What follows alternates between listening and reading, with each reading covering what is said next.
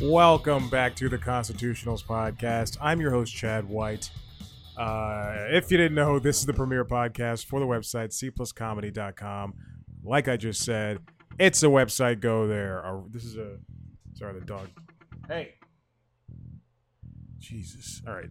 Sorry, the dog is now up and at him, playing with the cat, trying to chase her around. We are in the midst of cooking.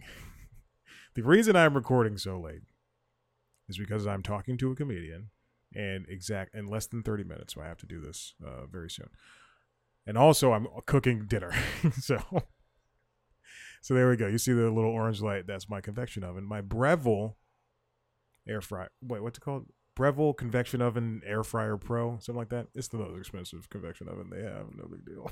I've had it for 2 years. It's very dirty.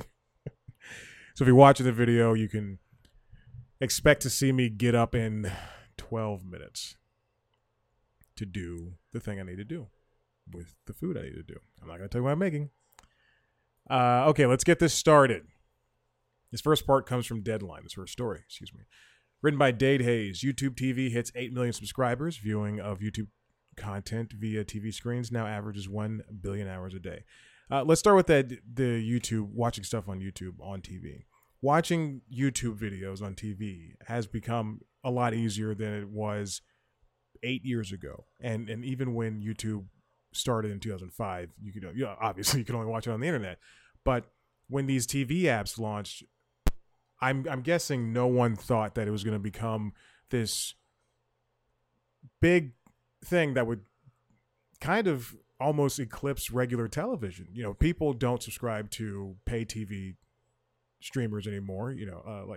People we'll get to YouTube TV in a second, but if you look at the numbers for Hulu and for Sling and Fubo and the rest, people don't typically subscribe to them. I do because I'm bad with money. And it's interesting to see these. Anyway, it's interesting to see these numbers grow. I don't know why I said "and" for. Anyway, now we have long form YouTube videos.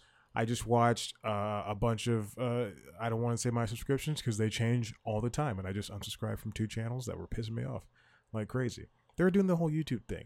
What's up, guys? This is me. I'm reviewing this tech thing. Here's the Apple Vision Pro, and here's 12 reasons why you need it. I can't deal with people who call things who call everything content. It just pisses me off. It's ridiculous. It's not content. I also can't deal with I saw this Apple Vision Pro review. I did not watch it. But he said the thing was, what's it like watching content on Apple Vision Pro? And it pissed me off so much. Those people should not be allowed to have Apple Vision Pros. Give them to me. Give me that. Give me a MetaQuest 3. The end. So it's easier to watch YouTube videos on TV. People are making longer form videos. You can see whole movies on there for free, legally. And you can watch, reviews of cars on there like I do. And tech things. And sometimes comedy things. But YouTube TV has passed 8 million subscribers. YouTube CEO Neil Mohan wrote in an annual letter about the state of YouTube TV and YouTube as well. In 2022, YouTube TV hit the 5 million mark. It's also noting the fact the companies I mentioned before, the platforms I mentioned before, Hulu, plus Live TV and Fubo. I have 9 minutes until I need to handle this food. YouTube is really almost taking over that type of market share, and now with the addition of NFL Sunday Ticket, while it's more expensive than it previously was, it's still a more enticing option for somebody who wants to subscribe to watch cable-esque stuff without having to subscribe to cable. Subscribe. Did I say subscribe? I don't know if that's a real word. And that's it. That's really the story. It's grown. It's deleted. It's beaten its rivals. Okay. Let's get on to this next bit. Is Apple's big spending on expensive flops sustainable? This comes from Rebecca Rubin. Argyle was $200 million. If you don't know that movie, it's the one starring Bryan Cranston, the gorgeous, beautiful, sexy Bryce Dallas Howard, and Henry Cavill and some other actors. And it's directed by Matthew Vaughn, who's a terrific director. I love the Kingsman series. As well as the first X-Men First Class, the prequel to the X-Men movies. It's a great movie. Days of Future Past is fantastic. The last good superhero movie. It bombed, Argyle. $18 million it earned domestically. $35 million globally. It's Apple's third consecutive release with a giant budget that did not turn a profit. Matthew Vaughn wants to turn the action comedy series into a trilogy. If you don't know what Argyle is, it's about a cat, a woman who is a writer, and she's writing books, and I guess the cat has something to do with it. Or the cat's name is Argyle, and whatever she's writing is turning real. I don't know. Killers of the Flower Moon earned $156 million globally, and Napoleon only earned $219 million globally. Those last two movies are Oscar-worthy things, and they did not really do well for their $200 million price tags. I mean, Napoleon kind of just basically broke even, and Killers of the Flower Moon is at 156, obviously. But I think if you look at these movies in terms of what they're for, Napoleon and Killers of the Flower Moon were meant to bring. And an Oscar movie isn't going to be $1 billion movie. Let's not compare it to Barbie or a Star Wars that's nominated for an Oscar. That's truly the definition of apples to oranges. It doesn't mean much because those movies are meant to garner award attention for the people behind it, for Apple, for Leo, for Joaquin Phoenix, Ridley Scott, Martin Scorsese, De Niro, Lily. I don't know who. Oh, Vanessa Kirby? Is she in Napoleon? I think. I don't know. Oh, the beautiful Vanessa Kirby. Excuse me. I mean, Vanessa Curry because she's so hot. It's okay. And most importantly, when people see these things, people see these movies, hey, now I can watch Killers of the Flower Moon at home. I saw it in theaters. I support theaters. But now you can watch it at home, and where you can watch it, it's an Apple TV Plus movie. There you go. Rebecca writes, but Apple has a different business model. So were those results good for streaming back tentpoles or terrible for mega budgeted films with renowned directors and notable stars? And I just answered that question. They were good. Look at the last kind of movies that were in the same vein. Ridley Scott's The Last Duel was, I think, one of the biggest losses he's had in his entire career. It had an epic cast, told epic story. It was meant to be this bigger thing, and it cost $100 million. It only grossed $33 million globally, and it became a huge joke.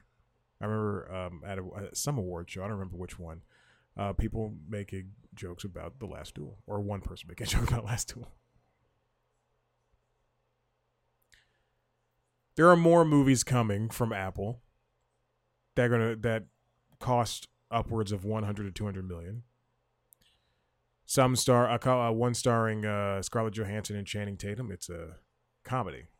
It's a space race comedy set in the 1960s. And when I think comedy, I think Scarlett Johansson and Channing Tatum. 22 Jump Street was fine. I liked that. I liked the movie a lot. The first one and the second one.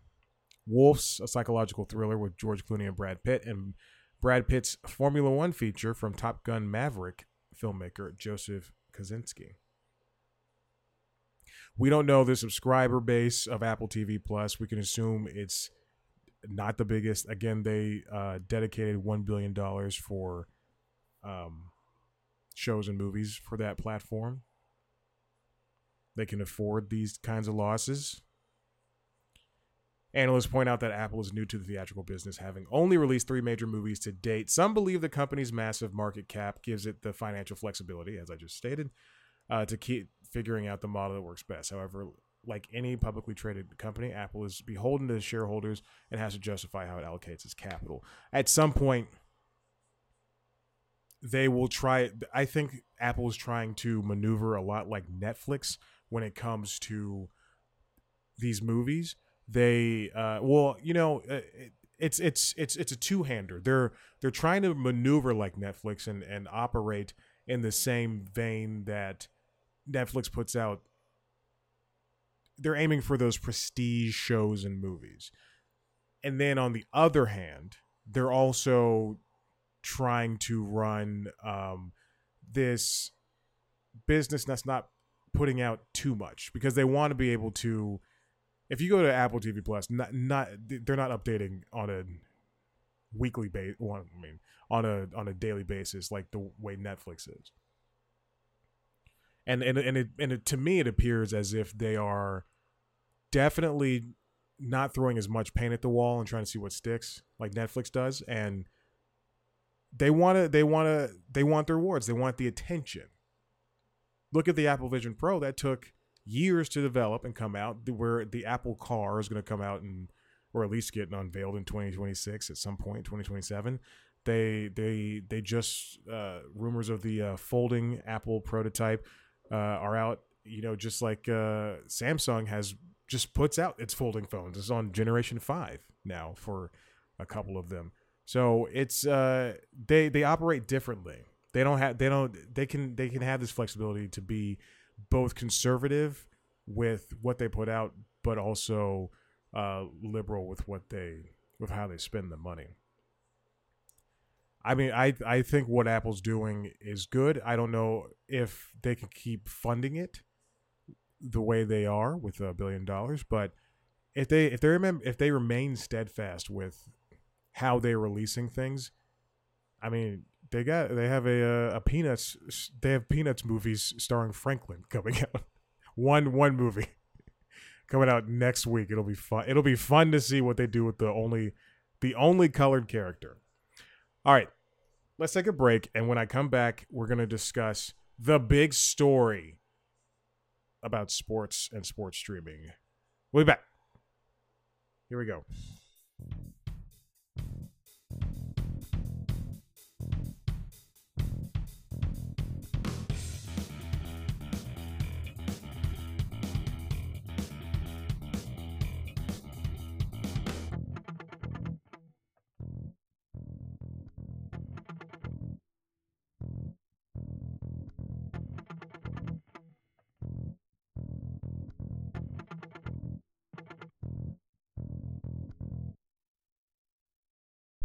And we're back to the show. Welcome back to the Constitutionals podcast.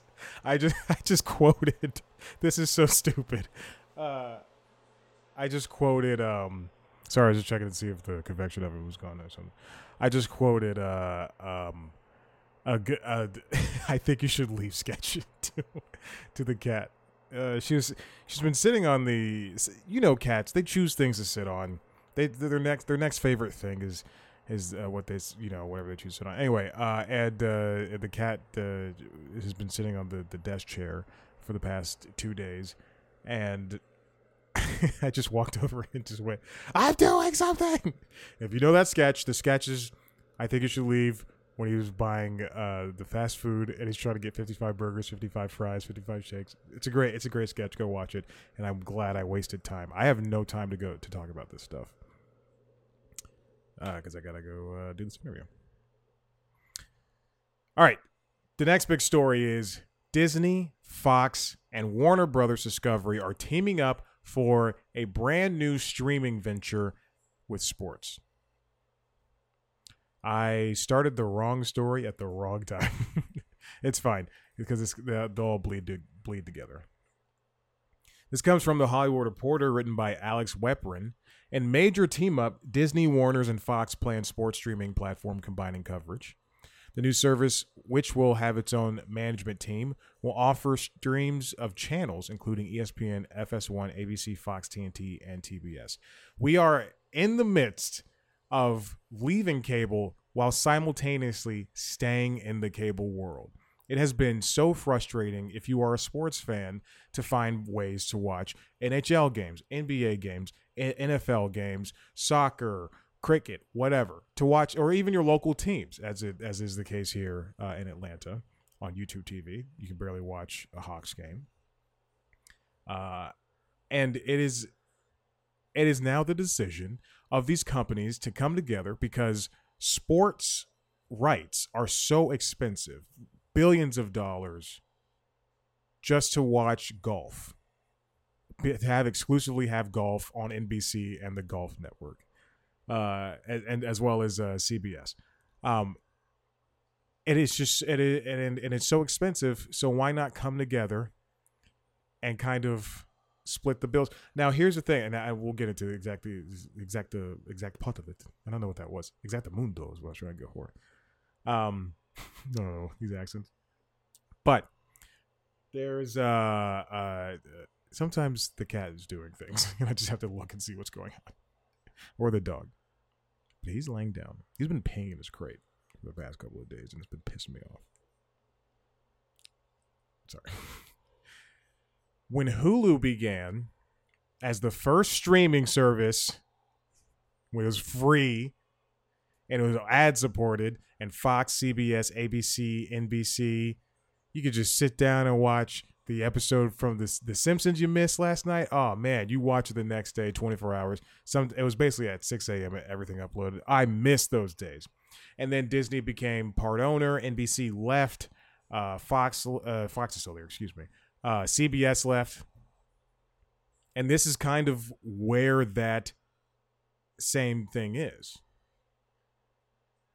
The Untitled streaming platform, which is launching in the fall, will offer live linear channels like ESPN, ABC, Fox, TNT, and TBS, and games and other sports rights from all three media giants on a non-exclusive basis, meaning they will be able to launch their own offerings. That means, here's another story, Disney announces ESPN standalone product timeline coming from Dade Hayes. This was announced the day after this whole big thing about these companies coming together and doing their own streaming thing.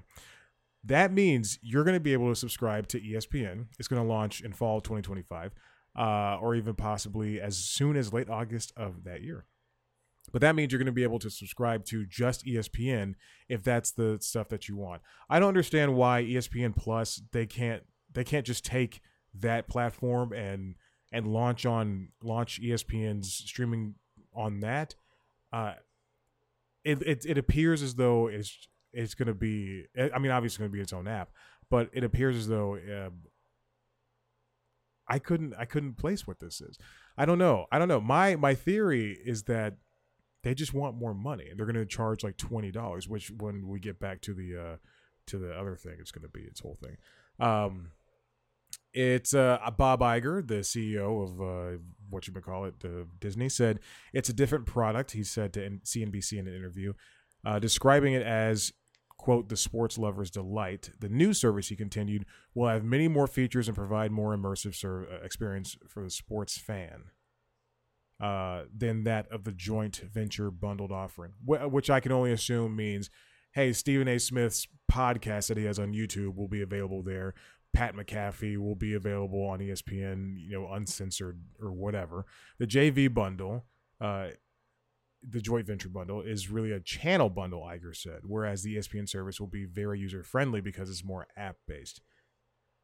All right, now back to this regular story. Back to your regularly scheduled story. The service will be available directly to consumers of the joint venture is what they're talking about, but will also be available as a bundle with WB's Max, ESPN Plus, Disney's ESPN Plus, and Hulu. Pricing is still to be determined, but it is expected to launch in the fall in time for NFL season. My guess for a deal that if you want to have the bundle, I'm guessing the standalone product itself by itself will be over $20 to $30. My guess for the bundle that's going to include this rights deal. NFL, NBA, MLB, NHL, college football, NCAA March Madness, the FIFA World Cup, 3 of the 4 Grand Slam tennis events, the UFC, Formula One, and NASCAR. My guess is that this bundle will be at least minimum $40 to $50. A source said that the new venture, while a major step forward, is not expected to impact ESPN's, whatever flagship thing. This is also the first time that Fox's live sports are available in streaming offerings. Right now, in order to access Fox's NFL, MLB, or college sports rights, you have to subscribe to YouTube TV or cable TV. It's very confusing for people who aren't really as attuned to even the sports stuff. This comes from the Wall Street Journal, written by Joe Flint and Isabella Simonetti. Ooh, love me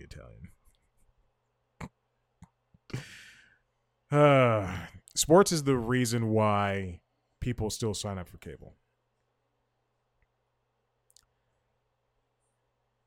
There are risks that tie up, as the Wall Street Journal writes, the people in the Wall Street Journal writes.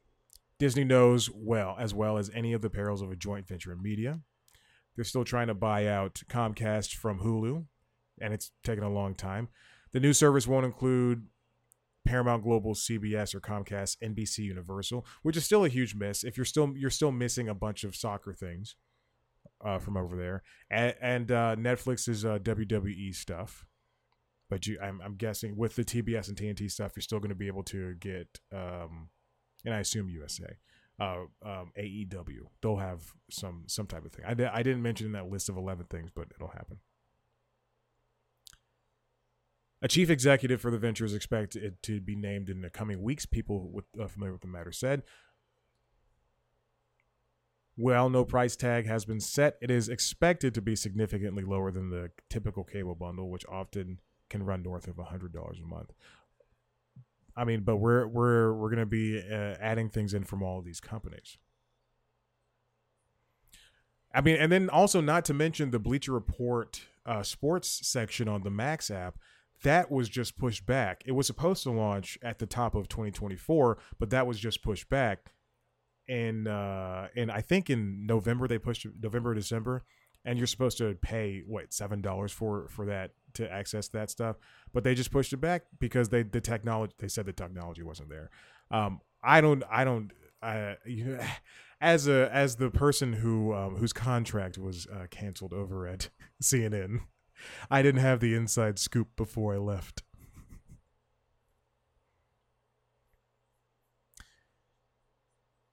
So now you're going to, and then I'm forgetting about Apple TV Plus, which has its own MLS stuff, and then there's the new games, the NFL games, the Thursday Night Football on Amazon Prime. They got an exclusive playoff game next year. That was just announced today as well. There's big risks, and everybody knows. Why am I signed out? Aren't I on? Isn't this the same? Okay, never mind. There are big risks for the companies coming together besides the Hulu thing. And the new service, some experts say, expect the NBA to command 3 times its last deal, which would mean a deal of about $78 billion over a decade, which would come from ESPN and Warner Bros. Discovery, which airs its NBA games on TNT. Dynamite! I'm so sorry. That was a waste of your time. There's an annual decline of pay TV. About 7%, says MoffettNathanson, which is the analysts. Big storied analysts. Compared to under 2% with a few years ago. About 55 million U.S. households still pay for traditional television, down from a peak of about 100 million a decade ago. All right, what's this last thing we have here? This last part comes from The Athletic, written by Andrew McFarland. Why am I talking like this? Oh, Andrew suggests that it'll be around $40 to $50 too. With not the bundle, but like that the joint venture itself. Well, I said 30. I said upwards of 30. How much I wonder how much this is really going to be worth it in the end, because with all of these how are they going to split revenue? Because we know someone's going to get a bigger head than the other ones. Fox doesn't really have a pivot point, like a control point for themselves. They're the runt of the litter compared to ESPN, and even I think compared to TNT and TBS, which is Warner's. Is this going to be fair for the consumer? Is this going to be good for the one company that you have to be completely worried about? Not worried about, but if you are somebody who uses them, but Fubo's the company that needs to be looking over his shoulder, because that is the place where that is YouTube TV, but for sports. That's the place where you can get a Spanish sports league channel alongside TBS and TNT and ESPN. They're calling it a sports skinny bundle, and it is a skinny bundle. It does offer just a niche set of channels and items. But now they're coming up against, I talked about Apple early in the episode and how much money they have and how much they can afford to spend, and Amazon, and now Netflix as well. Do they think they can really go toe to toe with these companies that, even though that they're reeling back the show production and movie production, and in Apple's case there have been flops in recent memory, do they really think that they can go toe to toe with companies like that? On the other side of that coin, the other side of that pillow, because it's cooler.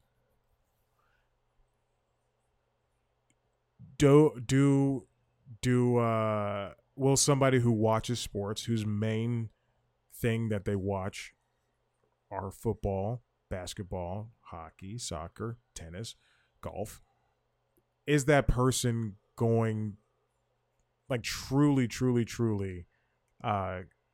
going to be missing out if they don't subscribe to Netflix or Amazon or Apple? That person, probably, I'm not judging if somebody who when I was in college, sometimes I would go to a friend's dorm, and the only thing on television would be the 7th hour of SportsCenter. and I mean and that person, their favorite show is Stranger Things, which is not to say I'm not saying that's a real person, but that's not to say anything, but they'll probably only watch the big splashy stuff. They'll watch The Reacher. They'll watch the hot new movie on Netflix because it just says new movie. What I'm getting at is that, will that person either A, not spend their money, or B, not spend their money on Netflix, Amazon, or Apple video streaming, and just go straight for the watching the sports thing only, or B, just get one of those, get most likely Netflix and Amazon for the delivery stuff, and then they have free Apple TV because they got a new set of headphones or something. Are they going to continue to watch those other streamers because of this new sports skinny bundle is going to be available? I think the idea is a very fine idea, but I was a part of the original Hulu. I loved how it was free and you could watch everything. And then when CBS launched CBS All Access, when Paramount launched CBS All Access, I was devastated because you lose things. I was devastated. And then when Comcast took off all their show, they didn't take off. the old stuff. But when they took off all the new premiering things and put them on Peacock, you'll lose out. Is this going to be sustainable? Are people going to want to continue spending stuff on subscriptions, spending money on subscriptions? No. I don't want to subscribe to this sports thing. Also, because I have YouTube TV. I'm already spending half of 70. I didn't want to say how much it costs, and I didn't want to say that I'm splitting it with somebody. Me and one of my best friends were splitting it. And she lives in the suburbs, and I live down here in the city, and we don't abuse it. No one else has our logins because we both pay $36 a month. Oven's done, and that's it for that's it. We pay that money, and Google's not like you can't stream right now. Knock on wood. Oh God! But she's in the family. She's in the family. I put her in the family plan. She's like a sister to me. All right, listen. I gotta go. If you like what you heard here, head to the website cpluscomedy.com, where you can see me talk to your favorite people in television. After this podcast, I will be talking to. Hold on. Wait a minute. The thing that's after this. That's for later in March. I got a big March. March is going to be freaking huge. The next interview after this is the cast of Resident Alien on Sci-Fi. You heard that right. The cast of Resident Alien. I got a good 8 plus 8 plus 8. What's 8 times 3? 24. I got a good 24-minute interview with about 5 of them. It's fantastic. It is so loose. The loosest interviews in the world. And you want to watch a video version of that, go to youtube.com/cpluscomedy, where you can watch a video version of this podcast, as well as video versions of the other podcasts, LinkedIn Logs, which is the job podcast, and the Late Night Lately, which is the late night show podcast. I don't think there will be an episode of that this week because I could not find a story to talk about. And you can follow us on Twitter, Instagram, Facebook, and TikTok at @CPlusComedy. Me at Chad Black White. Thank you for listening. Tell your friends about the show. It's pretty good. I think so. As well as C Plus Comedy as a whole. Share it. Do it. Eat it. Live it. Okay, I'm going to hang up now. Bye.